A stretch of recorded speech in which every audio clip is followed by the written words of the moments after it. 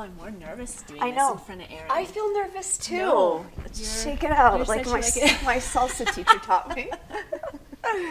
I might need some whiskey in mine. Like a dash wouldn't kill us. I don't think it would. Yeah, I don't think it would either.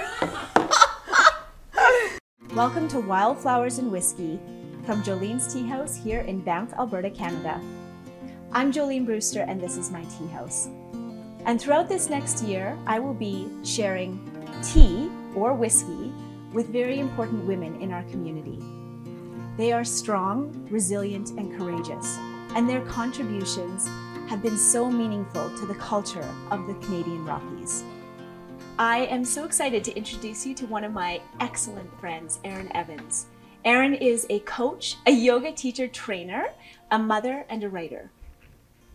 Erin, thank you for being here this morning. Oh, I'm so honored. I have to say, Jolene, there was a big moment for me when you were carrying Isla on the front of your body and you were running the Banff Christmas market, among other things. And that was such a pivotal moment for me to be like, you can be a mom and an entrepreneur and a badass. So I am so honored to be here.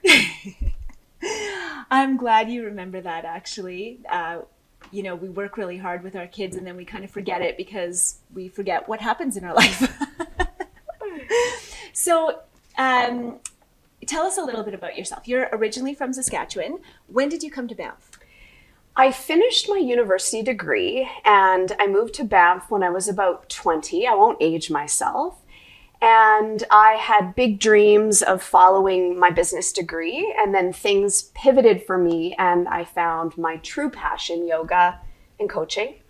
So did you do yoga in Saskatchewan, or is that, what brought you west? Yeah, so honestly, the Australian accent. I was like, I need one of those in my bedroom. And I was fascinated by the multicultural pot of the Bow Valley, and I wanted to be really proficient at snowboarding. So that was my intention. It was going to be a season or a year, and it ended up being a lot more than that. And what is the yoga community like here in Banff? Like, would you say that Banff is a healing place, a spiritual place? It's interesting. A lot of people say yoga is medicine, but medicine indicates that we're sick. And so healing, I hesitate to use in that it almost indicates we're broken and we need something. I think the Bow Valley is really introspective. I think these gnarly mountains are about adventure and joy and play. I think the Bow Valley pulls together some very interesting, talented individuals. The yoga community here is so fascinating. We've got the studio owners, we have the teachers, and we have the practitioners. And I often think of it in yoga, we've got Anjali Mudra, which is hands to prayer. And it's this idea that we need each other. So the studio owners need the teachers need the students. And it's this awesome union of people that are looking for light. That makes complete sense. To have gone forward into business, have a background, what were the challenges or judgments that came up as you transitioned into a much more human-based practice? It's such a fascinating question because my biggest fear was FOPO, fear of people's opinions. There was a lot of judgment around the financial piece because a yoga teacher doesn't make a lot of money. I didn't have a pension anymore or any benefits. I think that we're always in these phases of transformation or change. And I think of it like a card game where there's the shuffle, like, I'm not happy in my relationship. I'm not happy at work. Financially, things aren't great. So then we're toying with different options. And then we've got the deal where we're like, okay, I'm going to take action. And then we start to play the game, and then it goes back to the shuffle. So for me, with the transition of going from business to yoga, I was looking for God. I think I was looking for purpose, and I couldn't find it in business. The only way for me was through people. So it was a natural transition, but a lot of fear, and my family was not happy about it.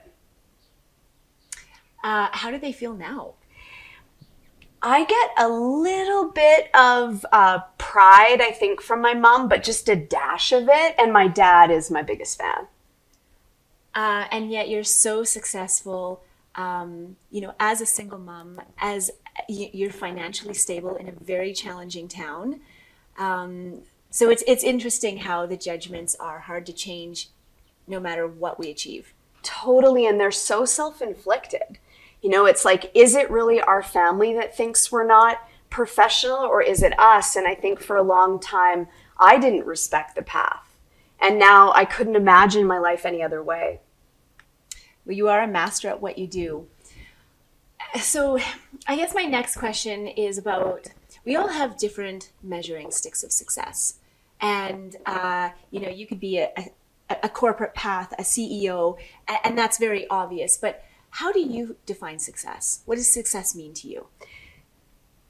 For a long time, I accumulated things, and I tried sex, and I tried drugs, and I tried money, and looking for success. Yeah, looking for success, like an external measure that I was okay in the world, until I realized that success, for me, is being awake to the mystery. Meeting Jolene, and I have a background of who you are, but today coming in and seeing you just the way that you are.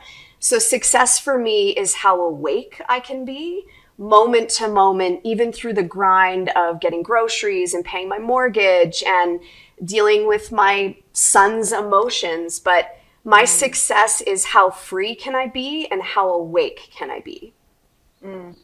I think that's something we can all relate to. Mm-hmm. It doesn't happen easily. No. I love that you came here this morning. You look absolutely beautiful, and you're about to go on a ski tour. We can be many things, whiskey and wildflower. And how would you describe yourself? More wildflower or more whiskey? And what do you think is the balance there? Okay. I've always thought of myself as 20% prairie girl, 30% yogi, and 50% gangster. Maybe that's not appropriate right now, but there's this undertone of hip hop in me. With relation to whiskey, I'd say I'm probably 70% whiskey. I would agree. As I said, we all had a vote. Is this conversation going to be wildflower or whiskey? And all hands went up on the whiskey side. And I have to say, you chose such a beautiful tea to pair it with, the Lapsang Souchong. That combination of smoky with that little bit of extra bite is perfect. Loving it. Erin, thank you so much for joining us today. This was amazing to have you in and share your insights with us. My pleasure. Thank you. Stay tuned for more episodes.